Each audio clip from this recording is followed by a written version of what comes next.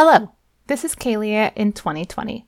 What you are about to hear is the remastered version of the episode that you clicked on. Why? Well, it turns out that when I started this podcast, I got some incorrect information regarding copyright law and fair use policy. After nearly 2 years of making content, this oversight was brought to my attention. There was mild panic, lots of guilt, and then a few fervent nights doing research. It seems we might exist in this gray, nebulous area of fair use for critique and commentary, and thus our use of a teeny tiny bit of the music from the soundtracks of the movies that we are critiquing and commenting on might be allowable. But then again, it might not. So a few things. 1, I don't want to be a jerk, even accidentally. 2, I think it's important to acknowledge when you mess up. But 3, and this is key, I think acknowledging your mess up isn't enough. You have to rectify the situation if possible. And guess what? It's totally possible to go back into these old episodes and clip out the maybe illegal, maybe just slightly crappy bit of audio and replace it with a bit of music created just for me by the same composer and performer who made us our theme music. Which is what I'm going to do. And since I can't help but tinker just a smidge, I might clean up a teeny tiny bit of audio noise while I'm in there. I mean, I've learned a lot over the last 2 years, and who knows, you might be stumbling upon this podcast feed years from now. So why should your present-day ears be punished because way back in time, I hadn't yet found the noise reduction button? Anyway, without further ado, here is the podcast you came here for, just slightly better. Thanks for listening. It's the Pages and Popcorns podcast. Special guest! Kalia will edify. It's the Pages and Popcorns podcast. Special guest! Her and Kalia are gonna talk, so you'd better damn well listen. Hello and welcome to Pages and Popcorn Podcast, the podcast where I, Kalia, a huge book nerd, talk about movies based on books, as well as the original source material. Today I am joined by a very special guest, and I will get to her in just a sec. But first, I want to remind you all of the ways that you can connect with Pages and Popcorn Podcast on the internet. As you know, we have a webpage where you can find sources, references, and updates about the show. You can also connect to us via our Facebook page or our Twitter, both searchable by typing Pages and Popcorn Podcast into your search bar. So no matter how you do the social media thing, you can connect with us. And of course, you are welcome to email us directly at pagesandpopcornpodcast@gmail.com. We want to really encourage you to rate and review us on whatever platform you listen to us on, especially iTunes, because that will help other people find us. And as always, we want to thank our patrons for their ongoing support. $1 a month, or $5 if you are especially generous, helps us keep doing this, and I really love doing this. So, let me introduce my very special guest. You might have noticed that was all me in the intro this morning, or afternoon, or evening, or whenever it is that you're listening. Jennifer is not here today, not in the studio, but I do have Sindel with me. Sindel, would you like to say hello to the audience? Hello, audience. I'm so glad to be here. Yes, I am very glad to have you here. This is very exciting for me personally, but I'm sure it's exciting for you too. We are going to be doing the book Practical Magic, which was published in 1995 and then made into a movie in 1998. So Not a lot of time between the two. And before we get to the recap, Sindel, I asked you specifically to be my guest for this very specific book and movie combo because you're Sandra Bullock's stunt double, right? That's obviously why you would be here. That would be wonderful. If that were true, yes. No, okay. So really, though, would you like to share your personal why you're here, and then we'll get into the recap? Yeah, so I am here because I am a practicing witch, and I have been a pagan practicing witchcraft for over 20 years now. I run a local group here that practices the Wiccan Sabbats as they go through the Wheel of the Year. I'm also on our local city mayor's faith-based council as the sole pagan entity, and I am just a witch aficionado. There you go. Yeah. Very cool. And we will talk more specifically about what it means to be a witch and the different types of witches and that word pagan that you tossed around a little bit. And but first, I'm going to do our recap. So settle back, friends. We've got quite a bit of recap to do.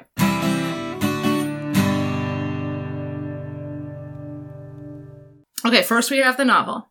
The book is very poetic in tone and full of deep, sensual details. The basic plot is as follows. Jillian and Sally are orphan children when their parents die in a fire started by lightning. The two girls go to live with their aunts, who are witches, the best-kept non-secret secret in the sleepy East Coast town. The ancestors of the aunts, the Owens women, as they are called, have always been witches, and there is a curse about death befalling any man who loves an Owens woman. Or maybe it's the man that Owen women love. It's a little bit murky. The children in the town are cruel to the sisters and tease them. The girls are outcasts. The aunts, who are not overly described until much later in the book, like seriously, they're not even named until like the last 20 pages of this book, are small and magic and eschew all sorts of rules. The girls are allowed to roam free and be little vagabonds. They are allowed to eat chocolate cake for dinner and have no bedtime. They deal with their parents' death and the living of the aunts in very opposite ways. Sally becomes a little domestic goddess. She cooks nutritious meals, she cleans, she wants nothing more than to be normal. Jillian is her polar opposite. The aunts do magic, mostly love spells, and the girls watch in secret and vow to never fall in love because it controls you, and they see all the horrible repercussions. One story of note is the girl from the pharmacy who lusts after a married man, gives up her voice in order to obtain him, and he drives her frickin' nuts. He's so in love with her, he will not leave her alone. The adage of be careful what you wish for is in full force. When the girls get into high school, Jillian becomes a beauty, and all the boys suddenly love her, and she runs through them like me eating a package of Girl Scout cookies. Also, Jillian wants the magic, but Sally is pretty firmly against it and acts as if she doesn't believe in it.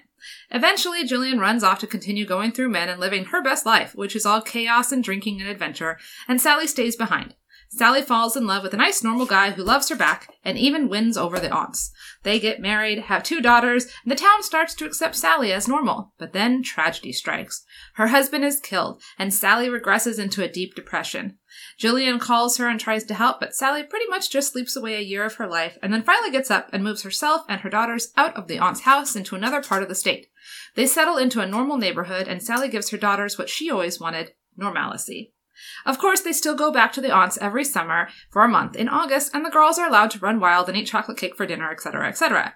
Time passes. The girls grow up. Antonia is now 16 and beautiful, and Kylie is 12 and gawky. And then Jillian arrives in the middle of the night one summer with the body of her dead boyfriend in their car.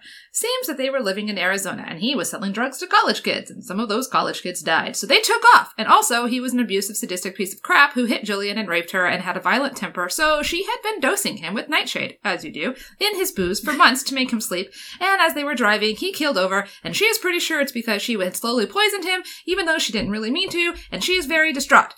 Sally decides that for safety reasons, they will bury the dead Jimmy in the garden near where the lilacs grow. So there you have it. Dead Jimmy buried in the backyard, but this is a magical realism book, so of course he will haunt them. The teenagers are dealing with their own stuff, and are unwitting pawns in Sally and Jillian's pleas for love and affection.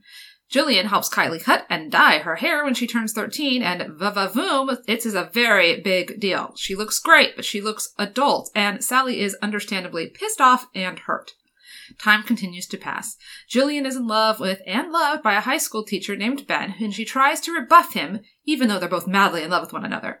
Sally is going nuts with the secret about the dead body in the garden, and the teens are both growing through their own special changes and growing up shit. They don't get along. Antonia is jealous of Kylie's new beauty. Also, they just start to drift apart. It's unsettling. No one knows how to fix it, partly because, again, the house is being haunted. It's a very long, strange summer. Oh, yes, Jimmy. Still haunting. This is very important. Haunting, haunting, haunting, haunting.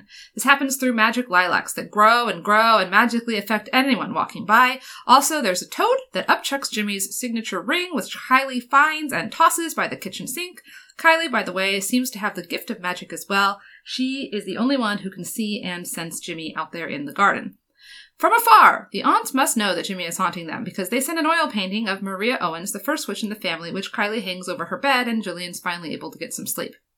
Sally has had enough of this haunting, and Kylie talking about the strange man in the garden. She cuts down all the lilac bushes. Jillian decides to give Ben a chance. Important note about Ben. He is a magician. The rabbit in the hat card trick kind of magician. Jillian bonds with his rabbit. And no, that's not a euphemism. She bonds with his magic wand, too. And yes, that was the euphemism. Anyways, Kylie has a crush on the teacher Ben, but she's finally given up that pipe dream and decides to make up with her former best friend, a dude named Gideon, that she sort of bailed on right after the disastrous haircut and drama. She bakes him a cake. She goes to take him a cake, and on the way to his house, she's followed by 2 assholes who really, really, really want to rape her. She escapes and goes to her sister Antonia for help. This near miss and trauma brings the sisters back together. Antonia has also started a very sweet relationship with a college boy and has matured a bit from the brat she was at the beginning of the summer. Okay, back to Jillian and Sally. Sally is pretty upset that her girls are growing up and not needing her so much. She attempts to do the whole climb back into bed and ignore the world thing, but Jillian will have none of it. Thankfully, she's able to snap Sally out of her stupor and tells her that she will be moving in with Ben. It is August now and time for Sally and her girls to go see the aunts. Jillian is pretty much a big, oh hell nope, to going and seeing the aunts, so she's going to stay behind. But wait, now we're getting a whole new random character in the middle of a paragraph. It's Gary! He's from Arizona, and he's here to find the missing Jimmy because those dead college students. Oh, they're still dead. Someone needs to pay. Armed with a letter that Sally wrote to Jillian months and months ago, and falling in love with her through her writing, he shows up and is asking questions. It is love-lust at first sight for Sally and Gary. She magically cannot lie to him. Jillian, though, is all sweet and sugar and full of lies about how Jimmy's car got there to their house, and Gary isn't really buying it because he's in love with Sally and he's all mixed up, poor thing. He also finds Jimmy's ring by the sink. He takes off for his hotel and Sally follows him. They have a very dramatic conversation in the parked car in the rain, and Sally tells him the truth about what happened to Jimmy. Then they make out because, again, they have fallen in love. Back at the house, Jillian realizes that Jillian realizes that where the lilacs were is now a huge-ass thorn patch. Also, one of Jimmy's boots has appeared. Jillian tells the girls what happened, and a huge-ass storm starts to flood everything. Back at home, Sally tells Jillian she sent Gary away, even though she loves him, and she isn't sure what he's going to do with the info that they killed and buried Jimmy, and Jillian tells Sally that Jimmy is not staying buried. They decide to call the aunts. The aunts arrive with big, heavy suitcases, and it's page 260, and they finally get 2 personalities and some background info. Turns out that Jillian's dose of nightshade would not have killed Jimmy, so the whole thing was kind of for naught. They do a ritual involving lye and basically dissolving whatever's left of Jimmy. They dump it on the ground, and Sally has a few moments of seeing the rest of her life and how she will someday live in the desert, Arizona perhaps, and be happy. Basically, now there's an epilogue. Gary slips Jimmy's ring into an unidentified corpse, and he and Sally do indeed end up together. In fact, everyone pairs off, and there's a happy ending. And apparently the curse is never spoken of again, or something weird. I don't know. I feel like we forgot that there was a curse at the end of this book, but I will save that for later. The movie.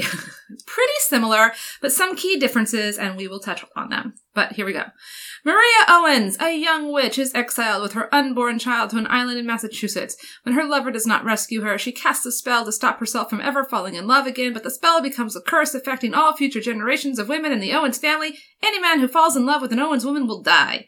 In the present, Jillian and Sally Owens are taken in by their maternal aunts, Frances and Jet, named pretty fast, and played amazingly by Diane West and Stockbridge Channing. But, So, they have been taken in. Jillian's talents lie in charm and persuasion, while Sally is more gifted in witchcraft, like telekinetic and other such things. After witnessing their aunts cast a spell for a woman obsessed with having a specific man's love, Jillian is titillated at the idea of falling in love, and Sally is terrified. Sally casts a true love spell to protect herself, summoning a man who possesses qualities that cannot possibly exist. Pin in that. Years later, Jillian makes a blood oath to Sally, promising to return, and leaves for Los Angeles. Sally marries Michael, a local produce seller, and they have 2 daughters, Kylie and Antonia.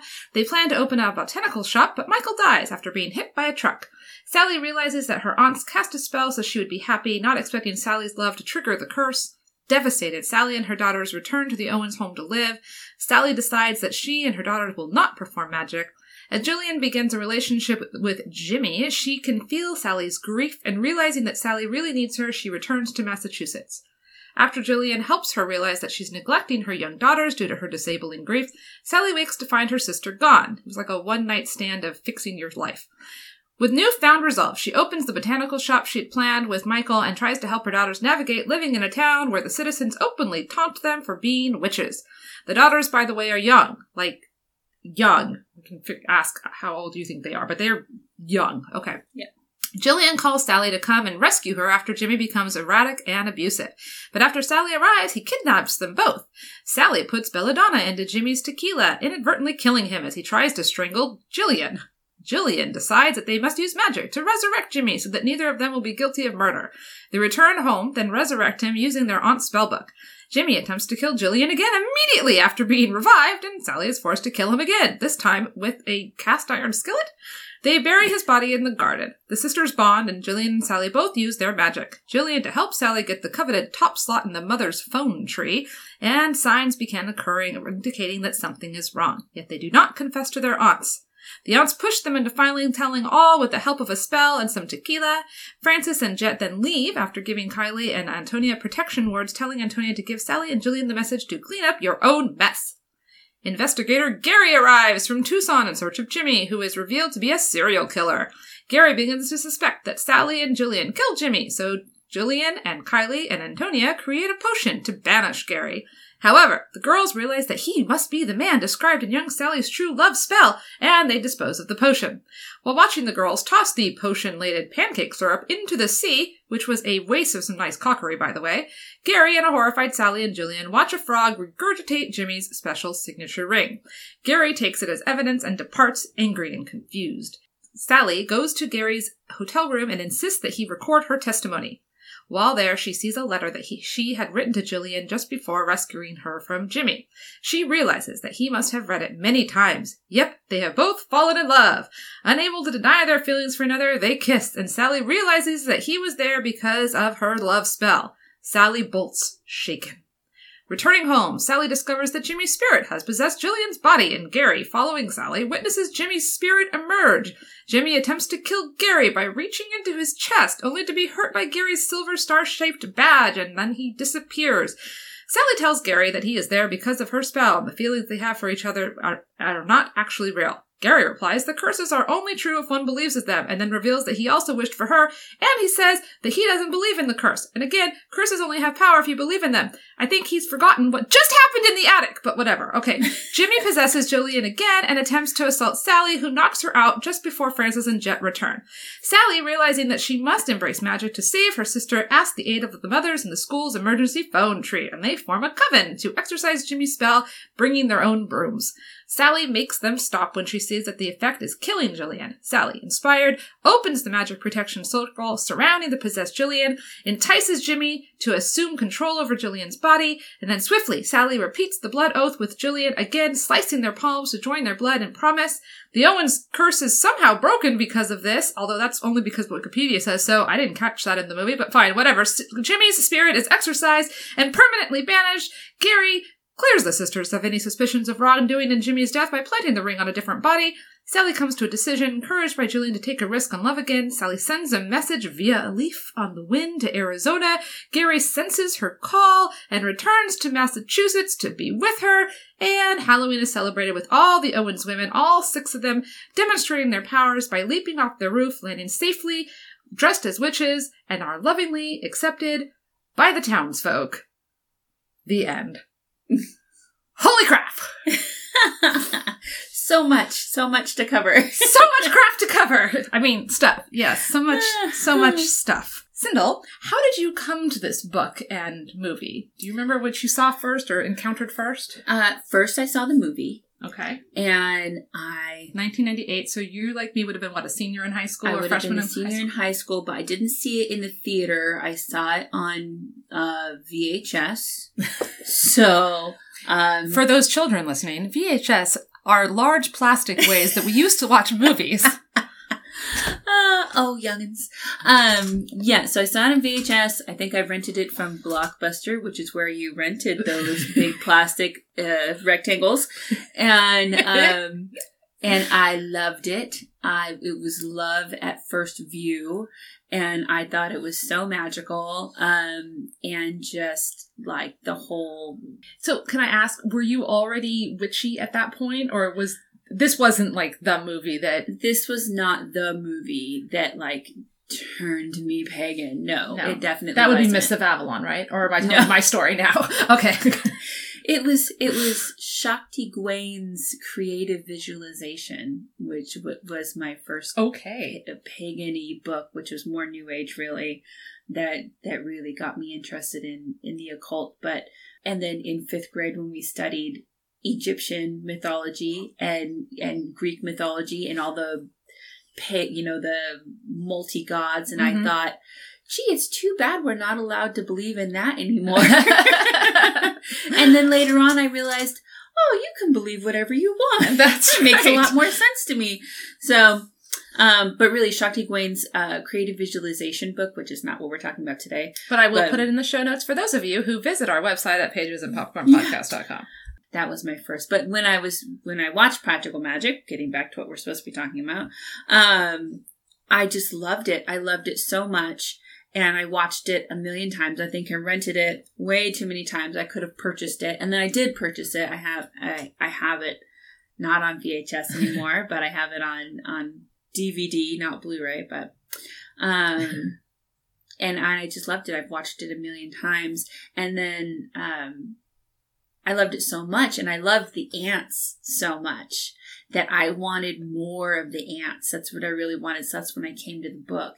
And when I first read the book, I hated it. I despised it. I was so angry because I wanted the movie in book form with extra ant stuff, and that is not what I got. And so I tossed it. I was like, this book is stupid. I do not like this book. But then when I reread it for this, I really was able to put it aside, knowing that it wasn't going to be exactly the same, and I enjoyed it a lot more. So I'm glad that you asked me to reread it, because I actually enjoyed it this time. Oh, that's exciting. That's good to know. Yeah. So the movie came out. I would have been a senior in high school, freshman in college, somewhere around there. I kind of vaguely knew about it. I can't remember when I saw it or where I saw it, but I am like 90% sure that I saw this movie at some point before watching it recently. And I kind of feel like my thought was like, yeah, that's cool. That's fun and light and fluffy and pretend and whatever. Sure, like all of the women in this movie are like amazeballs. Mm-hmm. You know, Sandra Bullock is great. Diane West is great. Stockard Channing is great. As always. Nicole Kidman is great. The guy from ER, who's the bad guy, is great. Like, you know, like everybody's good. So this is fine. And then I really didn't give it much thought. And then I'd read other books by Alice Hoffman, who wrote Practical Magic, and enjoyed them. I really liked The Dove Keepers. And so Practical Magic had been on my list for a while, and I hadn't read it. And so I thought, well, Practical Magic. And people would have these large opinions. Oh, the book was awful. Oh, the movie was this or that or the other thing. So that's why it got put on our list. And then it's October. And so it's like, okay, time to read it. So I read the book for the first time. And my vague recollections of the movie sent me into this book thinking it was going to be light and fluffy, and it's definitely not. And so, but after a couple pages, I realized, okay, so this is different. And then I was able, like you said, to kind of put myself into the book place without, you know, leaving the movie behind. And I also really enjoyed the book. Yeah. It had some things I was kind of like, okay, whatever, roll my eyes. But that didn't diminish my enjoyment of the movie. And we will get to towards the end about our final thoughts of book and movie. But I will say that I'm definitely going into this conversation saying I'm very glad that we did this. And I hadn't read any Alice Hoffman prior to this. I didn't even know she was a popular author before researching it after I read the book. I just wanted to know a little more. And so, yeah, I had no idea. And I liked the writing. There were some parts I was like, oh, I wish she hadn't used that phrase, or that sentence could use reworking. But it was good. I had no idea she was so popular or had written so many books. Yeah, and I love her language. The book has really, I mean, I said at the top of my recap, it's very sensual, it's very poetic. There's not chapters, there's sections, and then the sections are just long, and there's no break. And that, it took me a little bit to get into, but I actually kind of like it because I feel like that was a narrative choice. It's life, you know, it just flows. One thing flows into another, and we don't have a end of a chapter and then a new chapter. That's not really how life, conversations, growing up, any of those things work. Everything just kind of melds together. And I definitely saw that as a symbolic choice about how the practical part of life and the magical part of life meld together. And so there's all this stuff like, you know, from what you grow in your garden to tossing your salt over your shoulder, all of these little things that, you know, are practical or magical, and they just meld. And I just thought that was a good choice. And that's very pagan life, witch life. There's not like your mundane normal life and your magical life, and they're two completely separate things. Like if you're a regular practicing witch, it all it's just your everyday. It all melds together. And I thought that this book and movie showed that very well. Alice Hoffman is Jewish, and she wrote this book and the movie that is one of the most well-loved stories among pagans and witches. So it's kind of neat that she was able to hone in like that. Mm-hmm. But while we're talking about the magic, I know that there's different types of magic, just like there's different types of witches and pagans. Mm-hmm. And I know you could probably talk for an hour and a half on just that question. So I'm going to keep you short. But can you talk a little bit about the type of magic that was represented in the book and the movie versus... Yeah, the type of witchcraft that is practiced is part kitchen witchery, mostly combined with movie magic, obviously, in both the book and the movie. There's definitely parts of it that are like, oh, that's, Hollywood movie magic versus like everyday herbs and spelling your syrup, putting herbs in your syrup in the movie. That's very like magical on a practical level. But then like having the coffee stir itself is very magic, movie magic. Yeah, kitchen witchery where it's herbs and it's how you use the herbs on a magical level to change your future or your reality. That's all like real witchcraft type stuff. I feel like in the book, you could almost say it wasn't real. Like, there's enough doubt or circumstance or coincidence that it's very like, okay, people believe in this, and so because they believe in it, it happens, and yada yada. There's a few cases where that doesn't quite work, but there's enough other places where you're kind of like, maybe this is real, maybe this is not real. But in the movie, it was obviously completely real from the get-go. Right. The very first scene, and I didn't touch on it, but like Mary Owens is being executed and they're hanging her and she magically gets free, and then there's telekinetic power, which is like shorthand for magic in movies, like you're talking about, the stirring and things flying around. There wasn't telekinetic powers in the book. The book didn't have that. Yeah. Even though the book was like magical realism, it kind of almost had less, quote, magic. I agree. And then throughout most of the book, Sally is contradicting anything with her skepticism. So anything that happened, she would go back and say, well, that's not real, or that was just coincidence, or, that's just their imagination. And I think that for people that are looking at spells and witchcraft, that is a normal part of the experience. That's a big part of magic, is that what you're doing when you're doing magic is you're altering the energy that's going out. It's called in Hermeticism, it would be the law of rhythm, I would guess.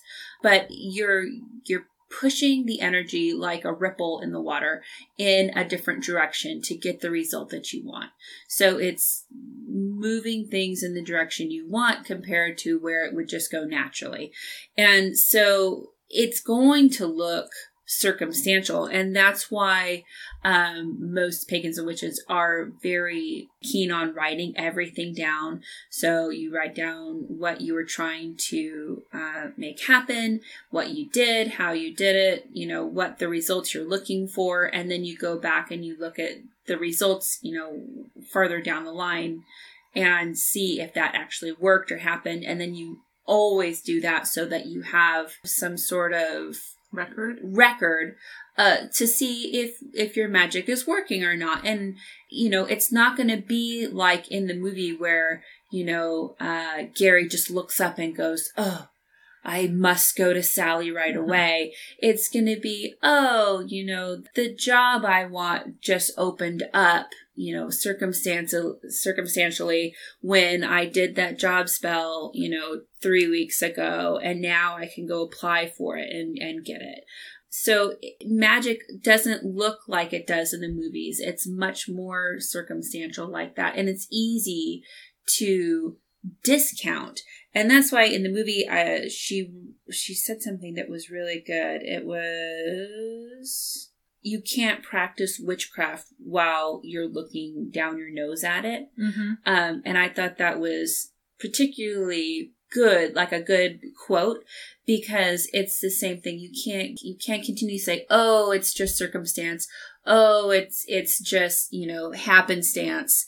And then discount what you've just done, especially when you're looking back and you've taken notes and you see that you have a history of things going in your direction after you're doing your spell work. Or say, it's not real. Now I need it to be real. So now it has to be real. Yes, right? Exactly. That right. picking and choosing of it's belief or not belief. Right. And Sally, because she's scared or, because she has this need to be quote unquote normal, she discounts it. And then all of a sudden she needs it.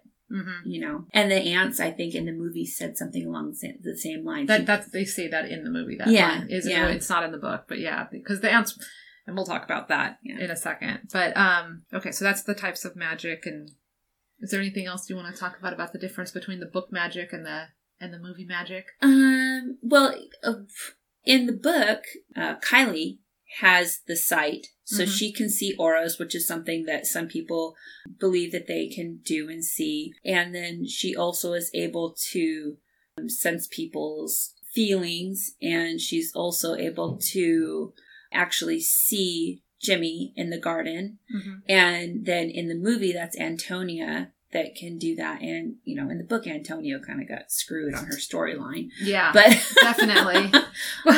Yeah. She's kind of a jerk, and then she's got nothing, and then all of a sudden she's better now, and she's got a boyfriend. Well, good for her. Oh, well, that is really what all girls want, right? Just give them a boyfriend, and then they have a happy ending, and then it's fine. Oh, and she feels pretty again. Isn't that sweet? So nice, so nice. Because this is a feminist book. Okay, and then but then. Kylie, so in the book, Kylie has that, and those are all things, maybe not all together like in the book, but those are things that people believe that they have the ability to do in real life. Some people feel like they can see auras. Some people feel like they are empathic, where they can feel people's emotions, and then some people feel like they have the sight, which is the ability to see people that have passed over. I don't know that very many people claim to have all three like that, but those are abilities that people claim to be able to do. Right. And Kylie's were basically activated when she turned 13, it felt like, too. And so that was like this moment of, okay, now she's 13 and she cuts her hair and, whatever. Right. And then she transitions into womanhood. And so I definitely want to talk about how magic is tied into the feminine, right? Because I felt like that was a major part of this. And isn't that such a 90s thing too? Like, didn't we go through that wave where it's like, oh, they're officially a teenager and they've gone from that gawky child and now all of a sudden they're adult and they've had this makeover and they're beautiful. Well, she took off her glasses, so now she's beautiful. Right. She blew out her candles and now she's beautiful. She got a blowout for her hair and all of a sudden she's great, Definitely a 90s thing. Yes. But I did like the idea that the book seemed to, and I can't remember the 90s all that well. I was whatever. But but I do feel like the idea of, well, okay, it appeals to me as a queer feminist lady that when we have books about the women power and women, coming together and having a sense of women community and finding their inner power, whether that's magical or metaphorical, I like those kinds of things. Mm-hmm. So the fact that it was like, okay, you're growing up and you're getting into your magic, that's cool. The fact that both Sally and Julian kind of had to tap into the good women power and not, but I feel like the book was kind of making some judgments about the good woman power versus the bad woman power. So I don't know if you are ready to talk about this, but I definitely want to talk about how the women are portrayed in the book and the movie, because we have Sally, who in both cases was the quote unquote good sister, right? The older sister. Well, yes. And also all she wanted was to get married and have babies and live a normal life. Right. Okay. Then we have the bad sister who wants to full on live life and have these adventures and go places and do things. And of course, it's also little sister. Right. It's wild and it's drinking and it's smoking and it's having lots of sex and like she's the bad sister, right? You know? and then how does she get fixed? In the book, she falls in love with a good man who has his own weird masculine magic that's not real because he's a magician. And then they bond and he loves her and she loves him and now she's going to be okay because she's freaking become the good domesticated. She has been tamed now. Right. And I don't like that. In the book, that's much more the storyline for sure. And in the movie, I feel like the aunts go about that differently where they say, oh, Jillian has her own type of magic that she'll come into her own when she gets older. And when they're still children, I think they're like, what, 8 and 10 maybe. About that age. When they say that, yes. And then when they're drinking, you know, they talk about, you know, they're saying slut, but they're saying it in a, you know, funny, loving way. Right. And we'll get to the drinking scene because I think that's important. But I do think that it's important to note that the movie took those ideas of the good and the bad feminine and they turned it on its head. And I love this. I love the fact that in the book, the aunts were sad because they had fallen in love with 2 boys who had died by getting struck by lightning. So there's a lot of lightning in the book, by the way. Yes. Anyways, so these boys are dead, so it's tragic, but the aunts loved and then were sad. So they have like their own love lost, blah, blah, blah. In the movie, they didn't really reference that. The aunts were pretty fine. They were fine. They were living their best lives with their awesome hats and their awesome house and all their stuff. And they were amazing. Yes. And so there's that dichotomy was different. And so then, and also Jillian had her thing with Jimmy, that whole thing, but then Jillian doesn't fall in love with another. She's single at the end of the movie and she's okay with that. Like she's empowered and she's there with her nieces and so I thought the movie did a much better job of fixing that little weird feminist foible that happened in the book. But in the book, I do say I liked Jillian's progression in her own mind, though. Not the whole part with Ben so much, but in the fact that she went from needing to be in these toxic relationships to finally realizing that she doesn't need to be punishing herself. Like, I liked that part. I liked it, except that to me it felt like she only got there because Ben had like the secret magical wand penis. Like, if it wasn't for Ben and his magical wand penis, which I swear I just like that phrasing now, like, it wouldn't, he is what fixed her. Yeah. She didn't get fixed on her own. She didn't really get somewhere on her own. Yeah, the whole waking up and like curling up and bawling on his couch next to the rabbit thing was a little, you know, and then, I mean, it was good. I think the good parts of the Jillian in the book story had to do with like when she was talking about how she dealt with her abusive relationship and how she would talk dirty to Jimmy to get him excited so that he would focus his rage in these ways because she could handle that. And sex was her outlet and her weapon, and then then it became the thing that punished her because he was raping her, but then she was able to find good sex. I mean, it's just so mucky, and I just, like, her story of abuse is really tragic, and I just wish, I wish she had gotten to that place without Ben, without... Hoffman, she really wrote a good victim, like a domestic abuse victim. She really tapped into that really well, I think, especially like the coping mechanisms that she used. Maybe not the belladonna, but the nightshade belladonna. But the way she would she would cope, the way she would talk to him, the way she knew the tricks to keep him happy and not hitting her. Were very, like, realistic. And he was much darker in the book than in the movie. Yes. He was an asshole in the movie, but not nearly to the level of in the book. And this is maybe jumping ahead a little bit too, but Roger Ebert had this great line about how the movie was too childlike for adults and too fairy tale or too dark for kids and too childlike for adults. Yeah. And I thought that was a good thing because it had these really funny moments, and then it kind of had this darker stuff too. And now, having read the book, it could have been so much darker. Yeah.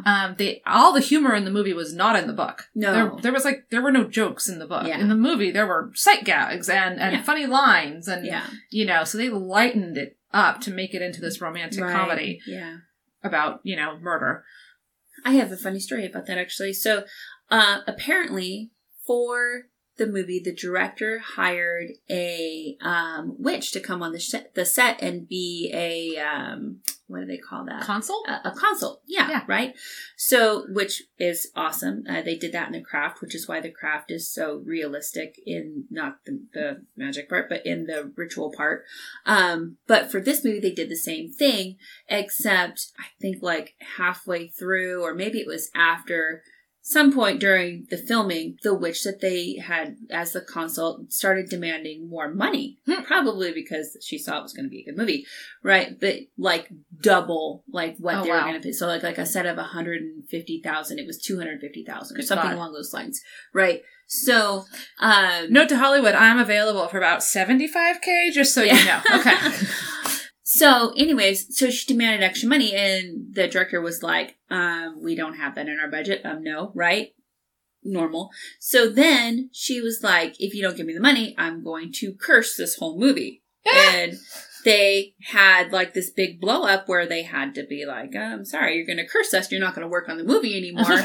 And they had to get like the studio involved and she ended up getting like some undisclosed amount of money to make her go away. Oh my gosh.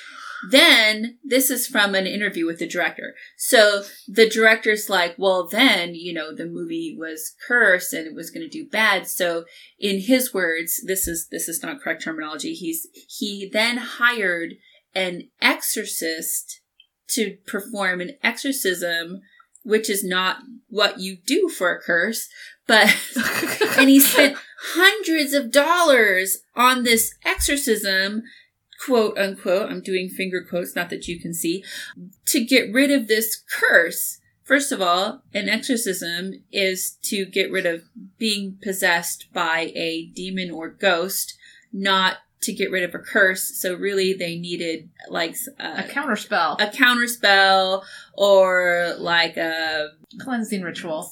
Something along those lines, right? They needed another witch. So he kind of got screwed. They spent a lot of money on things that weren't very helpful. But his theory is that this was, people loved the movie, but in the media, it was touted as a flop, even though the movie made money. And even though people, it's a cult classic now, especially among pagans. But the ratings are low. The ratings are low, and the media touts it as low because of this curse. Is it interesting? That is fascinating. Yeah. Yes, indeed. Yes, and I am available to consult, and I will not curse you. So I loved the ants in the movie. They were strong. They were secure in themselves. I loved the costume. Like whoever did the costuming for that movie for the ants, like deserves an award of their own. Such gorgeous dresses, like the parasols and just like, just everything was so cool. They were just, can Stockard Channing play anything other than a brilliant, strong woman? I'm not sure at this point. No, from Rizzo to Mrs. Bartlett with a quick pass stop over here. Although I guess Mrs. Bartlett came after this, now that I'm thinking about it, because that would have started at the late 90s. But yeah, she's amazing. Her. So just everything about them is phenomenal. I love them. In the book, they're shrill. They're really old and frail. And tiny. And they are referred to as the aunts. Yeah. Until 260 pages of just the aunts. They're like a single entity. Yes. And I think that's pointed out through Gillian too. Like Gillian says something like, I always associate them together. Mm-hmm. And it wasn't until the end of the book where they come to where Sally's house is that she goes, one of them's taller than the other. One of them is taller than the other, right. And I guess we'll probably talk on this later, but the spell they do at the end is practically just lie. Yeah. Ugh. Cynthia's crawling into her chair my in gosh. horror. We should probably touch on that towards the end because it's the end of the book. But yeah, so the spell. I mean, No, let's talk about it now. We're here. Okay, so They brought rocks, They- special blue rocks. they brought special blue rocks, but they don't say what the rocks are. But they're large. They're Yes. they're the stones from their garden. from their garden at the house, which. That I guess that makes sense because they were Mary Owens's stones. Yeah. Somehow, Something from when she showed up with nothing except the money in her skirt, she also had stones, but sure. Right. Yeah. Okay. So and then like their special potion is practically just lie, which will kill anything, which isn't really magical at all. Maybe. Oh, but Sindel, a little random puff of red something floated out of the ground after they poured that on the ground, and that was his spirit, and then he just dissipated into the air. So, I'm sorry. Yes, I love this. That part was so bad. Poor lie over. It's like they needed an ending to the book, but they didn't know. They're What to like, do. oh, well, how do we get rid of Jimmy? Well, we'll just pour lie on him. That'll And then kill we'll put anything. We'll put some stones, and then the creep factor is like other little girls in the neighborhood bring their dolls and have tea and then parties. it's somehow good It's luck. like good magic with those How stones. is it good luck? All they did was pour lye over this dead body, which will kill anything. Like, of course they had to put stones on it. Nothing would grow there after they put lye on it. And then now it's good luck. How? Why? They didn't say anything. Like, there was no spell, was there? I will say, don't remember that. No, there wasn't. The movie's magic was very silly to me in a lot of ways, but I'm a sap. And I cried during the ritual at the very end of the movie when all the women get together. Okay, again, talking about women's power. So, like, this is a coven. Now, this isn't just our family magic. This is leaning on the women in our community because we cannot do it by ourselves. And empowered women empower women. And that's what we do as women, is we support each other. And they came with their brooms and their dustpans and their Dustbusters. And they got in their circle. And you know what? Here's the thing. Like, they talked a lot about things have power if you believe in them. Those women didn't all believe, but they showed up. That was the thing. They talk about that. I really like that part because when they first come in and they're in the kitchen and they're mixing something that, does smell bad, but it's obviously not lye because there's herbs and it's foaming and everything. It's obviously like a pot of potion of some sort. And everybody has to go in and stir. She said everybody has to stir it. And that makes sense because then you're stirring your energy into, each person is putting their own energy into the potion, which makes sense. And then the women are talking about their supernatural experiences, like the one woman that says, my daughter was at a sleepover and had a nightmare and I could hear her crying across town. Like, those are all experiences that people can relate to. Like, we all have those, where you're connected to someone that you love and it affects somebody dies you. And you knew before the phone call happened. Yes, exactly. Or, like in the movie where Jillian's calling on the phone and they both know it's going to be Jillian. Like, those are things that happen to people and they're supernatural, but they're things that happen. And then the women all bringing brooms. This is where I'm glad they had a consult on the movie, whether, she turned out to be crazy or not, but there's a lot of like symbolism there. So brooms, or besoms as they're called in witchcraft, they're used for protection and cleansing and purification. You see, pagans have them on their walls or near their doors or like laid across the threshold because they prevent curses. They keep negative energy from being sent into the house. And when they're holding hands, it's creating an energy flow between them.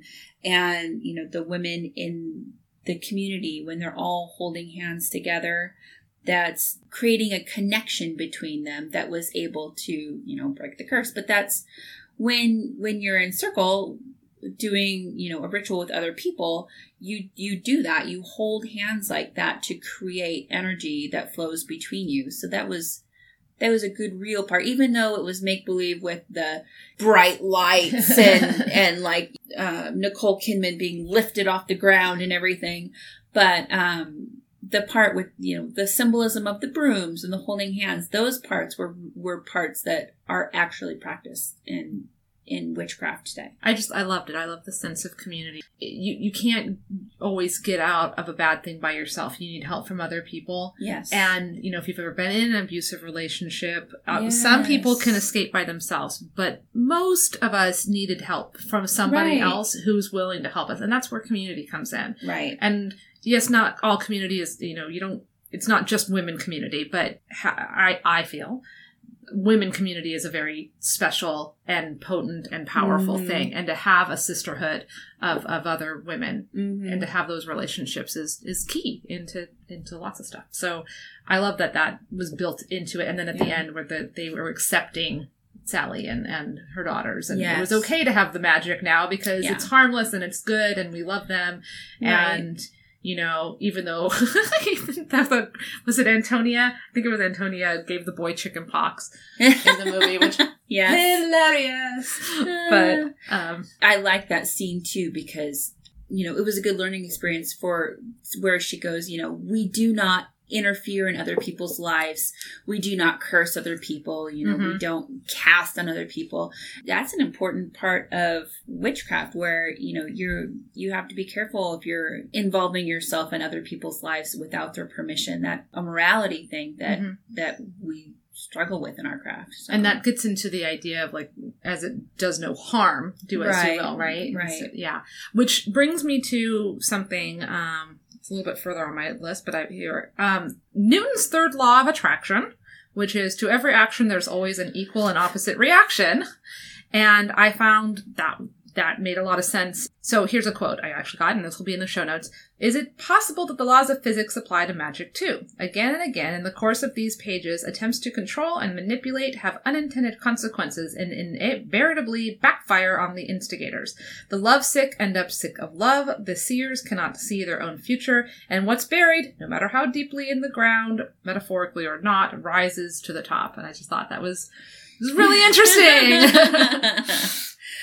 I love that. And then in Hermeticism, there is also the law of cause and effect, where it says that when you do magic, you have to accept the consequences, whether intended or unintended, of the magic that you do. So the energy you put out, whether the results are your responsibility, whether you had intended those results or not, which is why you have to look at every angle before you do any magical work. Which gets us into the be careful what you wish for kind of a thing. Yes. Well, okay, so one of the major differences, besides all the magic and the characterization, from a plot standpoint, the major difference between the book and the movie is the actual murder.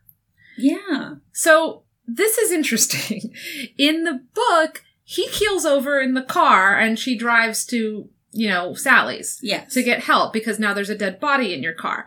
And she's convinced that she's the reason he's dead because she had been dosing him for months and months and months. Right. Okay. Turns out, wasn't her. If she had then just taken him to a hospital, like, the whole thing would have been avoided. They would have been he's dead. And then they would have done an autopsy and been like, yes, he had a heart attack or whatever the thing. Right. It had nothing to do with you and the end. Right. So this gets into sometimes we make our own drama. Right. I feel like the lesson here maybe is go to the hospital. I don't know. Like, don't automatically assume the worst because, okay, so then like this whole thing. So then they bury him and they have their whole thing. In the movie, we have two deaths. We have, first of all, there's a kidnapping happening because they're trying to escape and he's not going to let them escape. And then he's then he's about to brand Julian. Yeah. I mean, like they've gone out of their way to make him, he's a serial killer in the movie, not just a guy who sold bad drugs to college kids. Right. I mean, they amped up his worstness, but also didn't show us his darkness. It's a weird change, but okay, fine. So now she's dosing him with Belladonna in the movie Nightshade. Can you speak to the difference between those? There's not a difference. It's just a difference in name. Okay, I wondered about that. Okay. So anyway, so she's dosing him and whatever, and then he passes out, or he dies, while he's trying to strangle Jillian. So, okay, so now he's dead. Okay, he's dead. we have to bring him back, that's a pretty big ass leap, especially. They didn't talk about that. No. In the book. In the book, there was no, we can bring people back. No. You know, when Sally's husband died, she didn't go to the aunts and beg them to bring him back.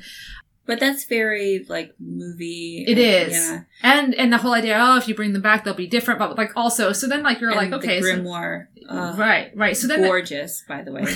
But also not in the book. We didn't, Yeah. They didn't have a spell. They didn't need a spell book. Like they just knew. Okay, so fine. So now we've got this magical book. Now we've got this thing. Okay. So now we're gonna bring him back from the dead. So now we get into, we're gonna use whipped cream as the star on his, That is so modern day paganism, though. You use whatever you can find. Like, this whipped cream, that will work. It's white. It works. It's right. White. And then she takes the lick of it. I'm like, that is so, like, yes, that would definitely happen today. It's such a great melding of, like, old and new and modern and ancient. Yes. And okay, so, but also it steps up almost the slapstick aspect of it, you know? It lightens up a very dark moment. Right. Okay. Yeah. And then, cause we're going from whipped cream licking to needles in the eyes. Like, practically in the same breath, right? Okay. And then I wasn't quite sure if they were supposed to stick those needles in his eyes or not, because they don't. They have them, like, right there at the edge, and then his eyes pop open. Right. So then I was watching this with a friend of mine, and she goes, do you think if they'd stuck the needles in his eyes, he wouldn't have been evil? Like, you know what I mean? Or it would have worked differently or something? I don't know. So he comes back. Basically, for Jimmy, he has lost no time. He was in the middle of killing Jillian, and now he's still in the middle of wanting to kill Jillian. Right. Okay. So maybe he came back as something not the same, or maybe not. Maybe that was pure on just Jimmy, him. you know? Whatever. So now we're going to bring him over the head with a frying pan. All over Rapunzel. I really feel like we should have a segment where somebody comes on and tells us about the legality of this. Because I feel like dosing somebody in a car is different than smacking them in the head with a skillet. But in both cases, there's a case to be made here for self-defense. Justifiable homicide. Yes. Again, why would we not call the cops and be like, hey, this guy was attacking us. I mean, at this point, you could even said, we all drove here together because we're friends. And then he decided that he was mad at Jillian and he started strangling her. So I hit him in the head with a pan and I'm so sorry. Oh, the stuff on the counter. Oh, I'm just making brownies. See, there's whipped cream. Like, do you know what I mean? But no. Let's bury. Again, I just... And doesn't that, I think that's talked about a little bit in the book too. And it's implied in the movie that Sally takes everything on. She feels like she has to, and this is such a oldest child thing where she feels like she has to take care of everything, be responsible for everything, and just handle it instead of letting the authorities handle it. Or asking for help. And see, then we have her lesson in the movie is that then the coven, the other women show up to help, and she gets help from the aunts. The book, we don't really have that lesson learned. No. So, yeah. Unfortunately. So, one of the things I liked the most about the movie was this sense of community. We just don't get that in the book. Okay, so fine. So now he's, whatever. And then we have the way he haunts is very different in the movie and the book. I actually really liked the haunting in the book better because it was scarier. It was like doors shutting and things missing and people. I think it was a little more realistic. Like if you're into the whole being haunted thing, that would be a more realistic way of, as far as evidence that we have in the real world, that it would be more cold rooms and, shuttering windows and slamming doors and things like that, where in the movie, they had to make it for the movie. So it's an actual apparition that's that is so coming out of the body with that CGI. It was so bad. Yes. So bad. But it was so good when it was first released. God. That's the hard part about watching old movies. It is. Okay, so in another major difference is in the movie, Sally makes this spell. She's going to conjure up a man who doesn't exist as the only man she'll truly love, so that she can't fall in love. Of course, then she falls in love with her husband. She genuinely loves him. From a spell. But okay, there's okay. So then, but as a child, so I love this. As a child, she's like, I'm going to make a man who doesn't exist. Yes. He is going to love stars. Okay. And his favorite color is this. Okay. And he's going to have one blue eye and one green eye. And you're like, that's uncommon, but it happens. It's not like you said one red eye and one yellow eye. I mean, there's probably an albino and then out there somewhere. shows up, right? I'm sorry, and he's tall and he can flip pancakes. And I'm like, girl, I can flip pancakes and one of my eyes don't work. Like, come on. Like, Right, but if you're like a 9-year-old. I know. She was little, so. Yeah. Fine. Okay, fine. Fine. Right. So then, of course, like the star, and I thought they did a kind of a good job, like that, because they introduced it, it was a through line, and like, of course, he's got the star because he's a lawman, and like, that's his thing. And they talk about symbols only have power when you give them to him. So like, she even says to him, you have your badge. Your badge doesn't stop the bad guys. It's the power behind your badge. Right. And I really liked that idea. It just falls apart because he's like, I don't believe in this stuff. I literally just saw a ghost and my star saved it, but I don't believe in stuff. Like, there's so much going on there. First of all, I would like to say that spell that she does to like bring like the man that doesn't exist is amazing. And I would recommend that to anyone. Like anybody that's looking for like a partner, make the list, like make that list of things you cannot live without, and then like, light some candles and make it special. Like, don't be disturbed and sit there and say, what are the things that, I can't live without? I want someone that has one green eye and one blue eye, or someone who flips pancakes, or, whatever you want that to be. And then whenever you come across someone, match it up to that list. And then what you can't live without. And this works for other things too. Like, I had a friend who was trying to decide whether or not she should leave her husband. Right. And we did the same thing. We made a list. What are the most important things for you in your life? What do you want in your life? And what do you want your partner to give you? And then make a list about your current husband. Does he match any of your shit? Like at all? Is there overlap? Is there a Venn diagram or no? Yeah. And if he were to make a list about what he wanted in his life and what was important to his part, would you be on his list? Like, do you guys have similar goals and aspirations? So, okay, sorry, go ahead. Yeah. Whether you make that a magical experience or not is up to you, but it's definitely something that could be morphed into a spell like is done in the movie. Second of all, the star is a major player in paganism. Mm-hmm. It represents the 4 elements and spirit. In paganism, it has a circle around it to symbolize the interconnectedness of all the elements. It's called a pentacle. We just talked about this at the... or pentagram, rather. We just talked about it and you can read more about it on our website because of the Da Vinci Code. Lots of pentacles and pentagrams over there, and a whole little blurb and like pictures and crap.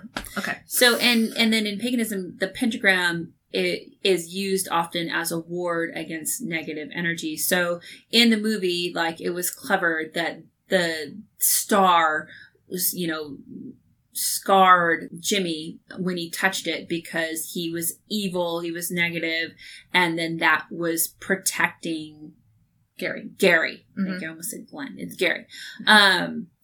And so, like, that was a good part of, witchy symbolism that was stuck in the movie. Right. But also he didn't believe in it. But he didn't believe in it. Yeah, so that part, that was contradictory because he's saying he doesn't believe in it, but you need to believe in order for those things that star to work. Wouldn't have not worked on the apparition of Jimmy up in the attic if Gary hadn't believed in at least a little bit. Like, that was part of the whole point. But I guess he believed in the power of the star as far as like it protecting him. So he's going to believe. But see, that gets into like the cherry picking. I believe in my magic star, but I don't believe in your family's curse. Like, you know what I mean? I don't know. And like, speaking of the curse, the book just kind of forgot about the curse. Like, what the hell's going to happen to Ben? Yeah. And Gary and all the other boys, because everybody gets a boyfriend in the book. Yes. But now the curse is just gone somehow. And in the movie, I don't know that it's gone. Well, they might all die later next year. Apparently, there's more books in this series. So yes, maybe. Oh well, maybe they have to break the curse later. But like, nobody's even concerned about the curse. I guess like after Sally's husband Michael dies, then there's no more concern about the curse, and that's because you would think if you were Sally and you're like, maybe you believe, maybe you don't, and then you've got daughters.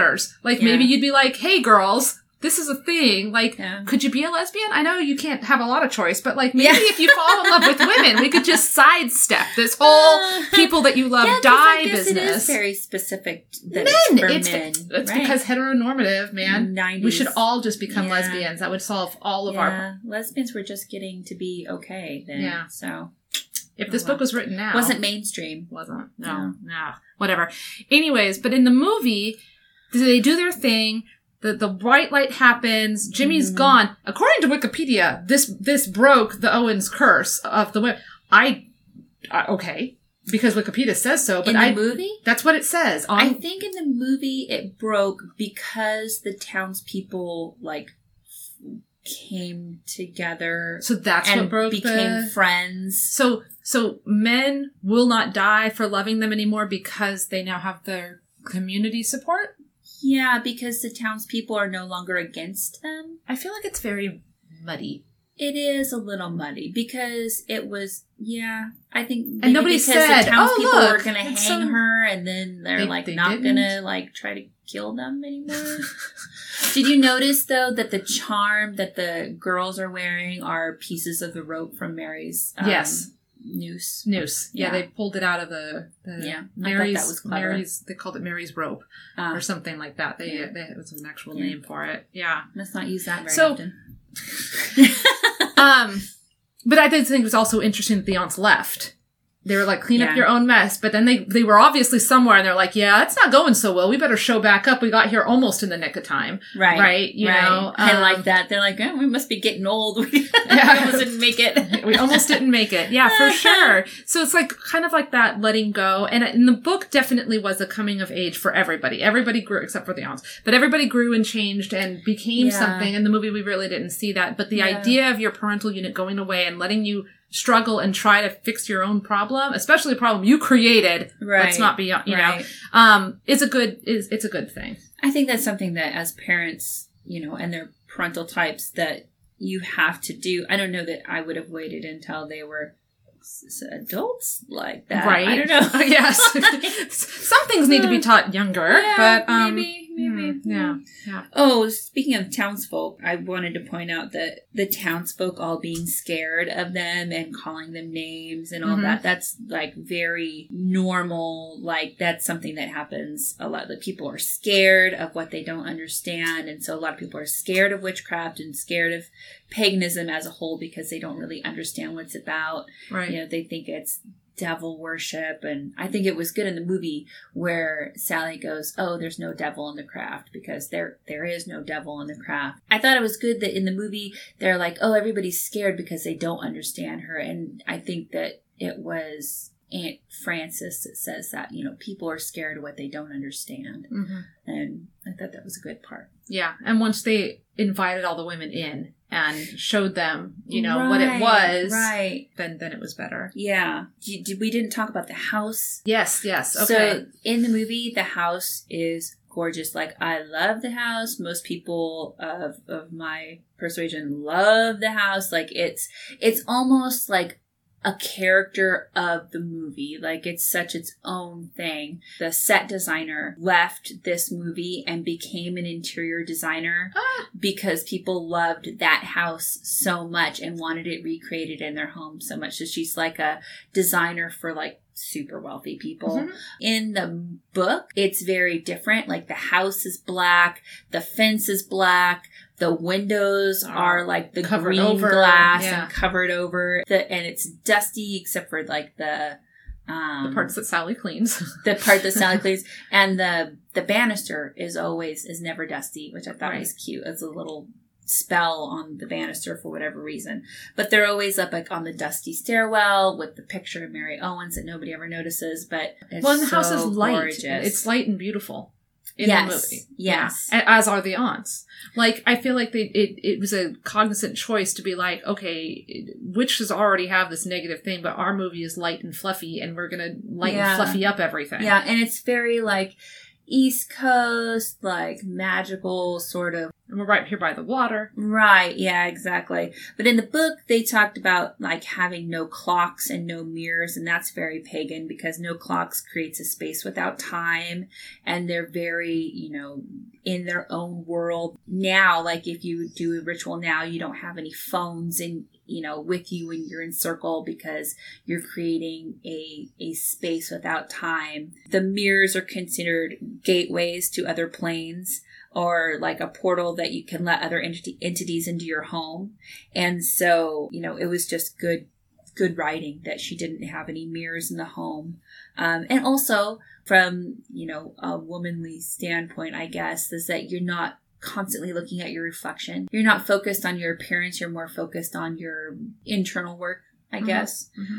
Oh, and then for the townsfolk, blaming them for everything. That's happened. Yeah, since women were in the woods with the herbs. Yeah. The field crops died. Oh, my cow sneezed. Oh, she's a witch. It's the same thing of, blaming the midwife when the baby dies. Right. Exactly.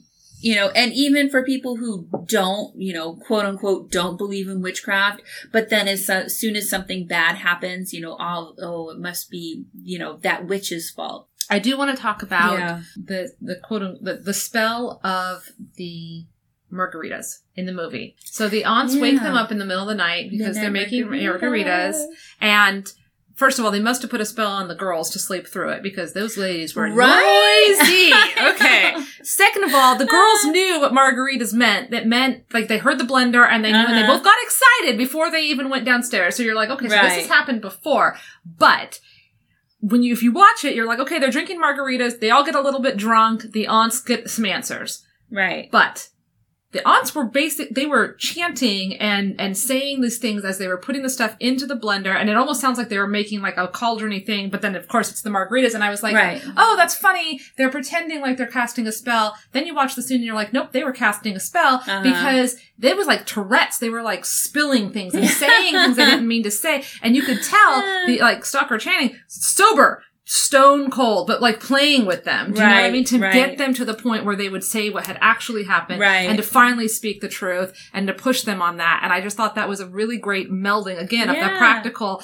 and the magic when you have somebody who won't tell you the truth, and sometimes liquoring them up is the way to get it. And because you're much more loose-lipped when you have a little alcohol in you. Right, exactly. And so I just thought it was just great. I love that scene so much. I thought it was just really, really, really well done. Right. And the whole of them singing the song that Jimmy was singing, You Were Always on My Mind. You're always on my mind. Yes. You're always on my mind. And that's much, very much an empathy or thing or an empath thing rather, where they were pulling the energy from the bottle and catching on to what was going on. So really, because they were drinking the margaritas too, so they were pulling information, whether from the girls or from the situation in the air, as well. Yeah. It was well done. Did you want to talk about the sparrow? The sparrow wasn't in the movie, but it was a part of the book. So in the book, the sparrow comes into the house every year, no matter what they do. The handyman comes. First of all, everybody's scared of them, but they can still get a handyman to come to the house. Certainly. I thought that was weird. I was like, wow, that's pretty good. So they get a handyman. They close up every, hole that they could find, but the sparrow still comes in and circles around the dining room 3 times. And it's supposed to symbolize having trouble for the next year. So it's one sparrow, even though a sparrow actually symbolizes protection in numbers. And they're flock birds, which is why it's production numbers, and they travel together. So when you see a sparrow alone, it's caught your attention. I would imagine this would be due to needing to find your flock or being separated from your flock. And then the bird circles 3 times. 3s are about communication. So it makes sense that at twilight, which is, a time of sorrow, and one sparrow and circling 3 times. So when they say, oh, it equals trouble, that kind of makes sense. But if they were real witches and they knew like the symbology, which symbology plays a large part in the craft, they would have just said, oh, yep, another year of trouble. They would have seen, something more along the lines of like, yep, we're still not working together. We're still not talkingly open with each other because birds are communication. And, so here comes another year of trouble for us Owens women until we get our act together. It was so close to being good. And then, the bird hearts and the needles in the birds. Well, okay, so the aunts in the book, their magic is less kitchen witchy. It felt to me, as a not kitchen witchy person exactly, but more voodoo almost, with like stabbing this dove in the heart with a needle and, these things and these charms and etc. Yeah, and also the town needed them, like the women would come to them, but they didn't want to acknowledge it. Right. So it was like a weird dichotomy also, the shameful thing. Yeah, it's like they earned part of their income through this enterprise that they had. And making the black soap that they sold to fancy people for lots of money, which of course... Well, like apothecary work is very popular among... It just made me think of Fight Club, and I was like, Tyler Durden and the aunts making soap. Anyways, the birds and stabbing the birds. And then Sally was a vegetarian, and they left all of that out of the movie pretty much. I mean, they had her stab the bird in the movie, but we didn't really get the repercussions of stuff in the movie the way we did in the book. Like in the movie, we had the woman come and she stabbed the bird and the girls were horrified. Right. But we didn't get the second part of that where the guy she had the spell on followed her around until the day he died and drove her absolutely insane. So much so that she became mute. Yeah. Yeah, definitely. And then be careful what you wish for. I feel like that's one of the lessons here. Yes. Is the be careful what you wish for.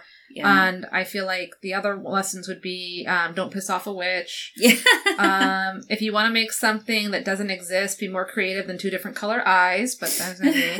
Well, modern-day pagans generally do not condone animal sacrifice. I just wanted to throw that out there. It's frowned upon in general practice, although it did happen by witches and other religions throughout history. It's also a great scene to consider how everyone's going to be affected by a spell, including yourself. Again, looking at all angles and considering all aspects before you put something out there like that. I think she said, I want him to desire me so much that he can't stand it.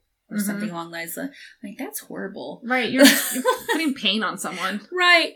And let's not forget he was married. I'm just, she wanted another man's wife. It wasn't even... Yeah.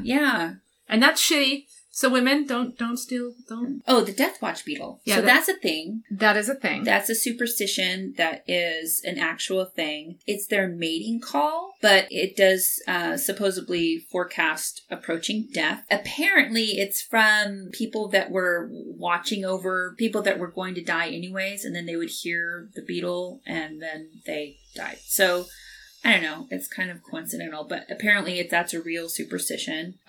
Roger Ebert said, one day Sally hears the Death Watch beetle beneath the floorboards. Desperate, she tears up one floorboard, then another. How does this work? Your husband lives if you squish the beetle in time? Soon she's torn up the entire floor, a job that would take union carpenters hours, if not days, and is not necessary because anguish can actually be demonstrated by the manner of which you tear up floorboards, not by how you tear them up and how many you're able to get through.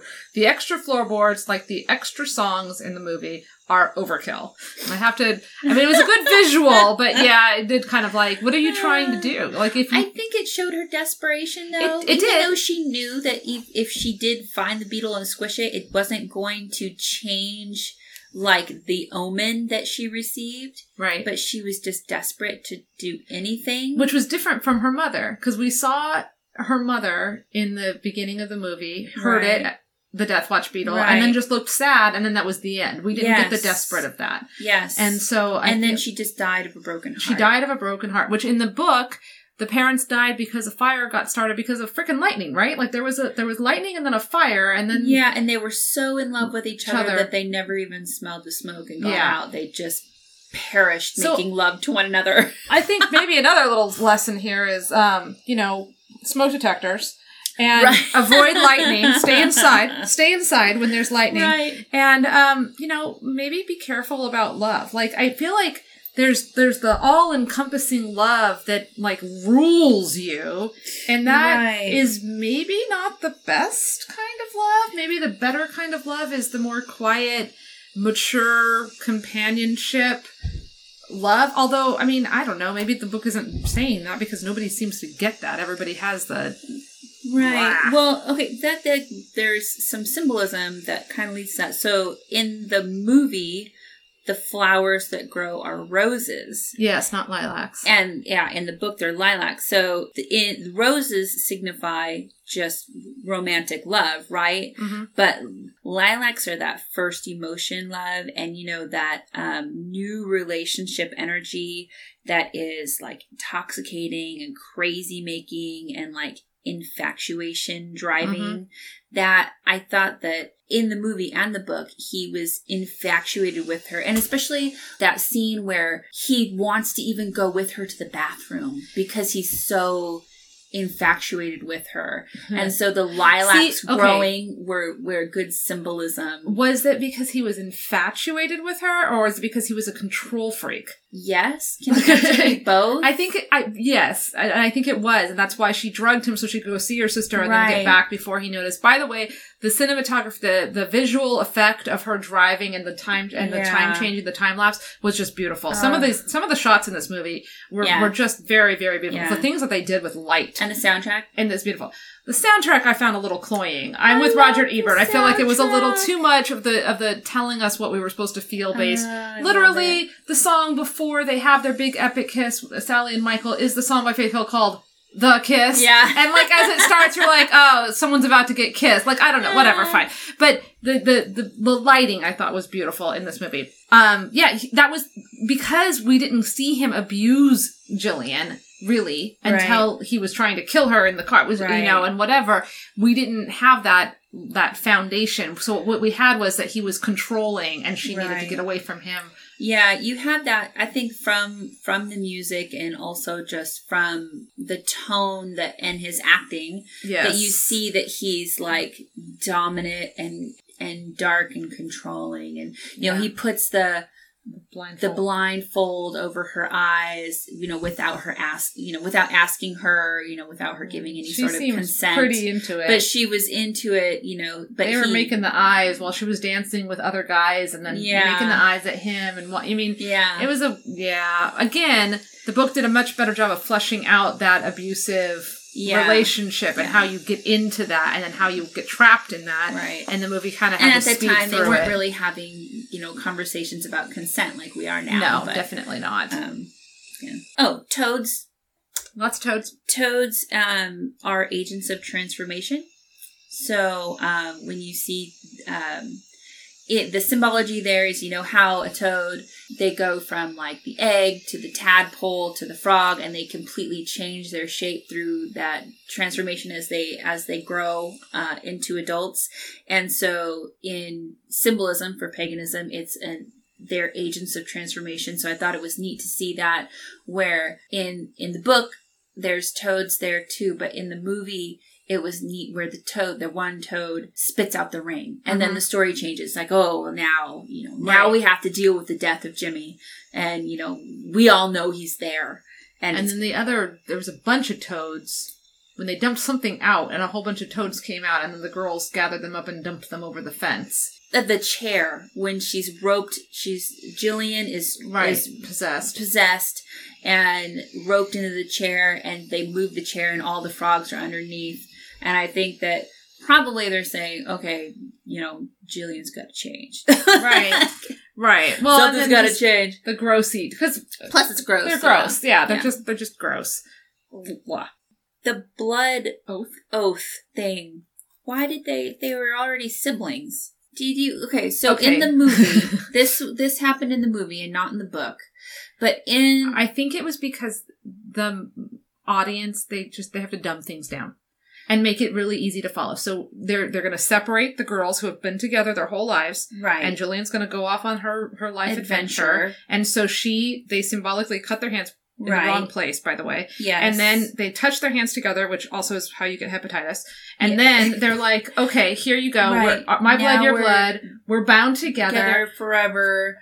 But they already share But blood. That was the thing, because then when she needed her, she looked at her hand, and then the other one looked at her hand. Yeah. So that was their connection point. Yeah, I guess it was just, I think, reaffirming it so that the audience could follow. And then at the end, we had that beautiful, because then she slices her hand again, so now we've got the parallels and we touch Your Blood, My Blood. Yeah. And I'm sorry, from the 90s, and also because I'm a huge Buffy the Vampire Slayer fan, like, Your Blood, My Blood, that's a Buffy Dawn moment. Right before the sacrifice. What's in your blood, runs through your veins. It's Summer's blood, and we're related and connected, and blood magic, and like, plus they were young and stupid, and that's a thing with kids do, pinky promise and blood oaths and yada, yada, yada. Okay. I will say that I did think it was, like, very unhygienic because she used her dipshit boyfriend's... Old, nasty... Yeah. Ew, oh, I know. Yeah. Toss me your knife. Yucky. Oh. He's a boy. He uses that to clean under his nails. He probably has pried gum off of shit with that. But yeah, go ahead. Stab yourself in the hand. Yes. Oh, I hope you clean that wound, girl. Sally did. I don't know about Jillian. They don't show the Neosporin afterwards. Or the infection. Right.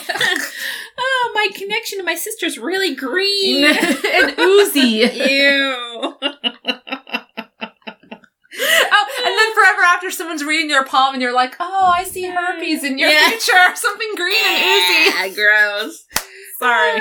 Your lifeline's really been cut short. But bump. Oh my god. Okay. So you can't really bring people back from the dead. No. Sorry. No.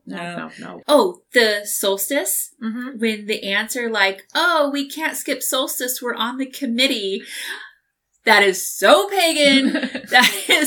that is like, obviously, like, it was, I'm sure that was not written into the original script, and like the consultant was like, I'm on the committee, and they're like, oh, we're going to use that because it had to have come from an actual witch. That is like a very pagan thing. And then dancing naked under the moon. Oh, of course, it's always optional. Very pagan, all true, made me laugh out loud. The blood moon. Mm-hmm. And the ring around the moon. And they don't really talk. They show the ring around the moon, but they don't talk about it. Mm-hmm. But yeah, the blood on the moon is supposed to be bad luck. Really, it's not. I mean, it's called pollution. Some people say it's, it's eclipse thing. It's, nowadays in the city it's pollution. And then the extra ring, really, it's supposed to indicate that it's going to rain soon. But, clouds. So there is the reflection of the light around the clouds. But yes. Okay. So general superstition says if there's a ring around the cloud, or a ring around the moon, it's going to rain soon. But there is that little rhyme, ring around the moon, trouble coming soon. Right. It's a thing, but it's not it's not really like a well-used thing. Like it's old superstition. Right. And maybe the trouble is just that it's going to rain and you cancel that picnic. And in that scene, I think it is rainy, like the asphalt's all wet. It's overcast, like it had been raining. Yeah. So that, anyways. Oh, but Jillian wants her tiger's eye when she sees the blood moon, right? Mm-hmm. Now that is very pagan because tiger's eye properties are good luck and perspective and helps relieve anxiety and to rebalance yourself if you're into crystals. So if she was into crystals, she would definitely want her tiger's eye when she saw the blood on the moon. Although, if she had just gotten in the fucking car and The not taxi, gone back for the tiger's right? eye, she would not have gotten kidnapped. Yes. Now, I only noticed this when I watched this movie this last time, but the car they're trying to get into is like a taxi. So like the taxi driver didn't notice. I thought I thought Sally had a rental car. It looked yellow. Maybe it was the reflection of like... I was very confused because she said something about like, I'm going to catch a thing, and I wasn't sure, are you catching a shuttle? Are you catching a plane? It's also the same night. Where did you go? Because it took Jillian a while to get there, and I didn't feel like she and Jimmy were traveling. Like, I was very confused about where things were. And there was on an island, right? They talk about them living on an island, or like going to an island, or being on an island, but then like, there's no ferry mentioned, so is there a bridge? I don't know, you guys, like, but this gets into that whole like suspension of disbelief. You're like, yes, kidnapped. You just kind of have to get over some of those parts. I'm sure someone knew. Oh, they just didn't bother to put it in the movie for us to know too. Those little details, you don't need to know that. Just know that they got back. Right. Right. Without That's the all important the rest part. of her stuff or something. Yeah. Yeah, because like then Well, they she were just... traveled a lot, so she probably didn't have a lot of stuff. Well, but she put her bag in whatever car Sally, and then Sally's purse also, and then Oh, they go yeah, back, and they now never they're... did, So then, like, did yeah. he say, okay, I'm going to kidnap you, but get all your stuff, put it in this trunk? Right. Like... You when never saw Sally canceling her credit cards. Oh, seriously. Well, so then, like, when they're pulled off the side of the road, I was watching this with a friend of mine, Amy, and she goes, why don't they just drive away? And I said, well, if he's a smart kidnapper, he would have taken the keys with him. And then he gets in the car, he's got the keys. And I was Right. like, yeah, so there you go. Like, that Yeah. made sense to me. So a few things, but not all the whatever. Anyways. Let's see. Oh, when they're doing the spell to bring Jimmy back, they are using Hecate. They invoke Hecate. They invoke Hecate, but they call her Hecate. They say it wrong. They say it wrong, which drives me crazy every time. But Hecate is the goddess of the crossroads. So she's the goddess of ushering people over to the other side, making sure that they get to their wherever after you believe in. So it was interesting that they decided to use her to bring him back over to the other side. It's too bad that they couldn't get them to pronounce it correctly. But also, Pagany, in the movie, Aunt Jet looks at Jillian and says, and the bruise on her face, and says, oh, mugwort will fix that right up. Mugwort, also called wormwood, is a topical anesthetic, an antibacterial and antifungal. So it relieves pain and burning and itching too. But is it an anti-inflammatory? Would it take swelling down, or would it just make your skin feel a little better? It's not an anti-inflammatory, but it's antibacterial.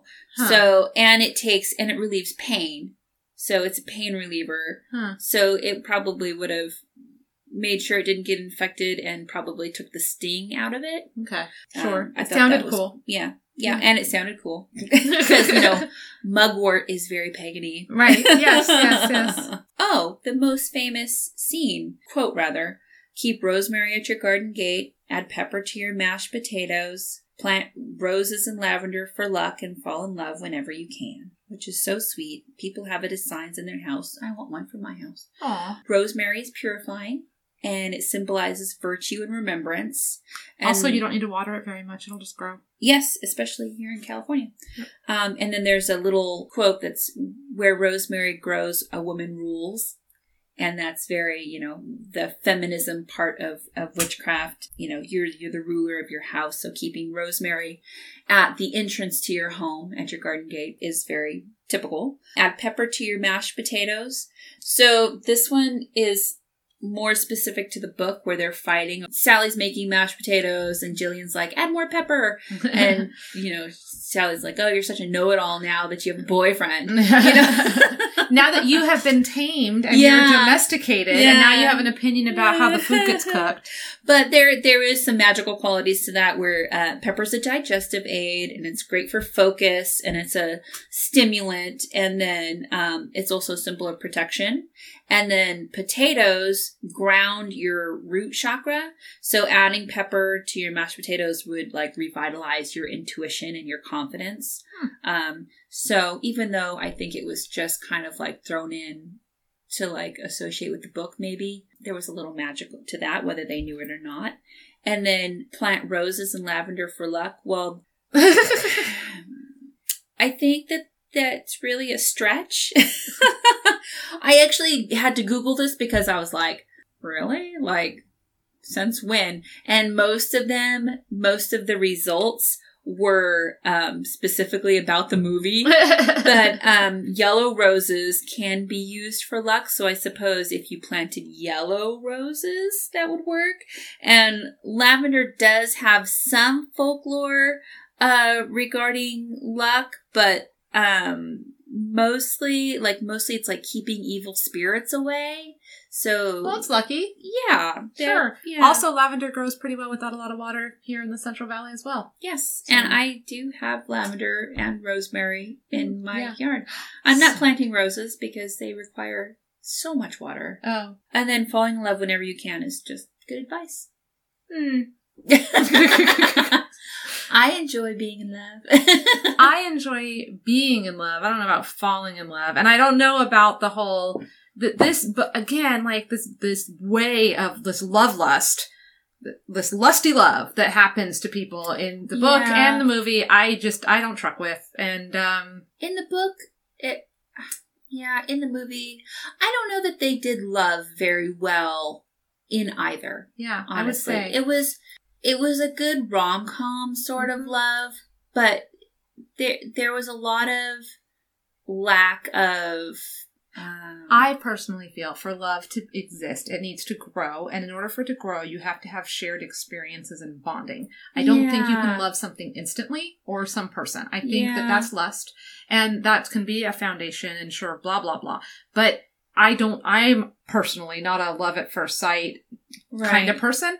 So, okay. And then also in both of them, the book and the movie, the thing with Sally and Gary, you know, he makes the comment like she makes the comment, you would never know if you were here because of a spell or because I needed you to cover for me. And that doesn't really get resolved. No, like he covers for her. He commits a crime. Right. Okay. But I mean, they buried somebody and, you know, like whatever. I don't know what that would be in the book. I'm not sure what the crime is for burying somebody without alerting people that they died. But that is a crime. That is one kind of crime. Plus burying somebody on a non-grave site. Like that's there's allowed, a dead person in your yard. That's allowed. You just have to file paperwork. But the thing is that he commits a felony. So that's true. You know what I mean? So, okay, fine, whatever.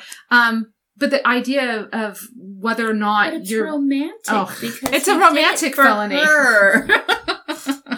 You know what? It was a token of his love for her.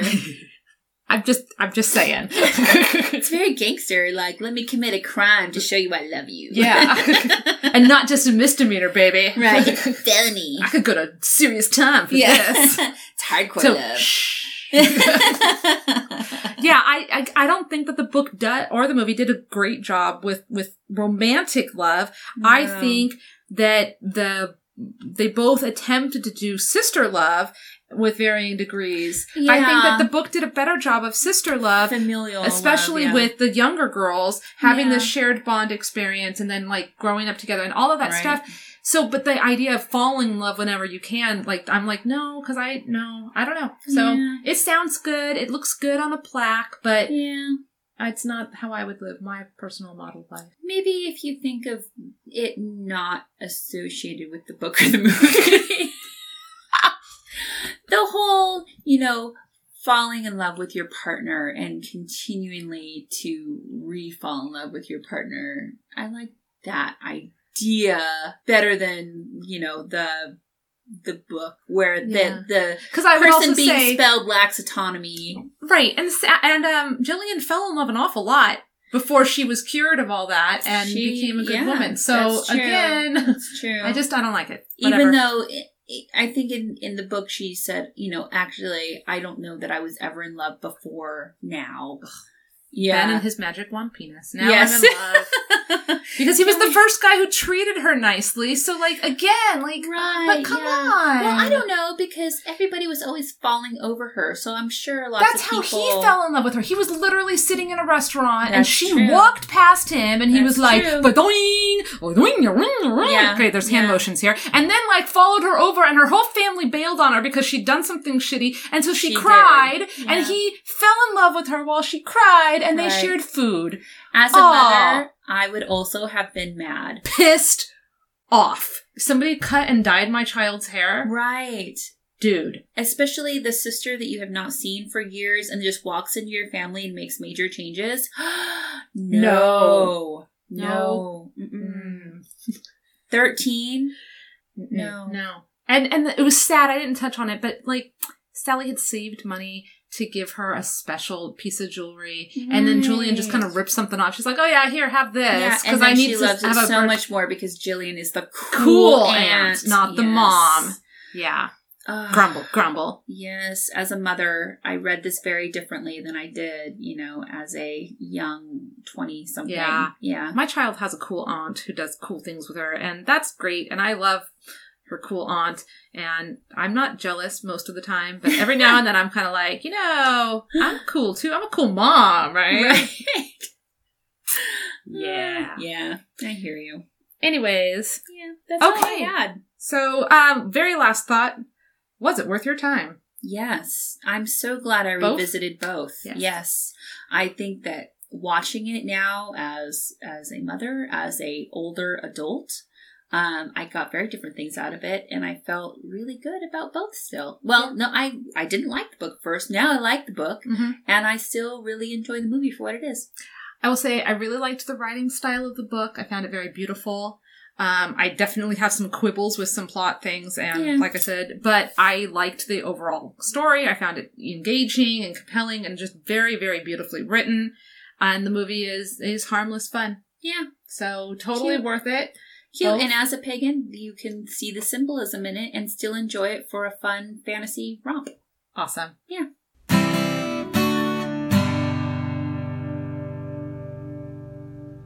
It has been a complete delight having you here. Thank you. This was so much fun, and I'm so glad that this worked out.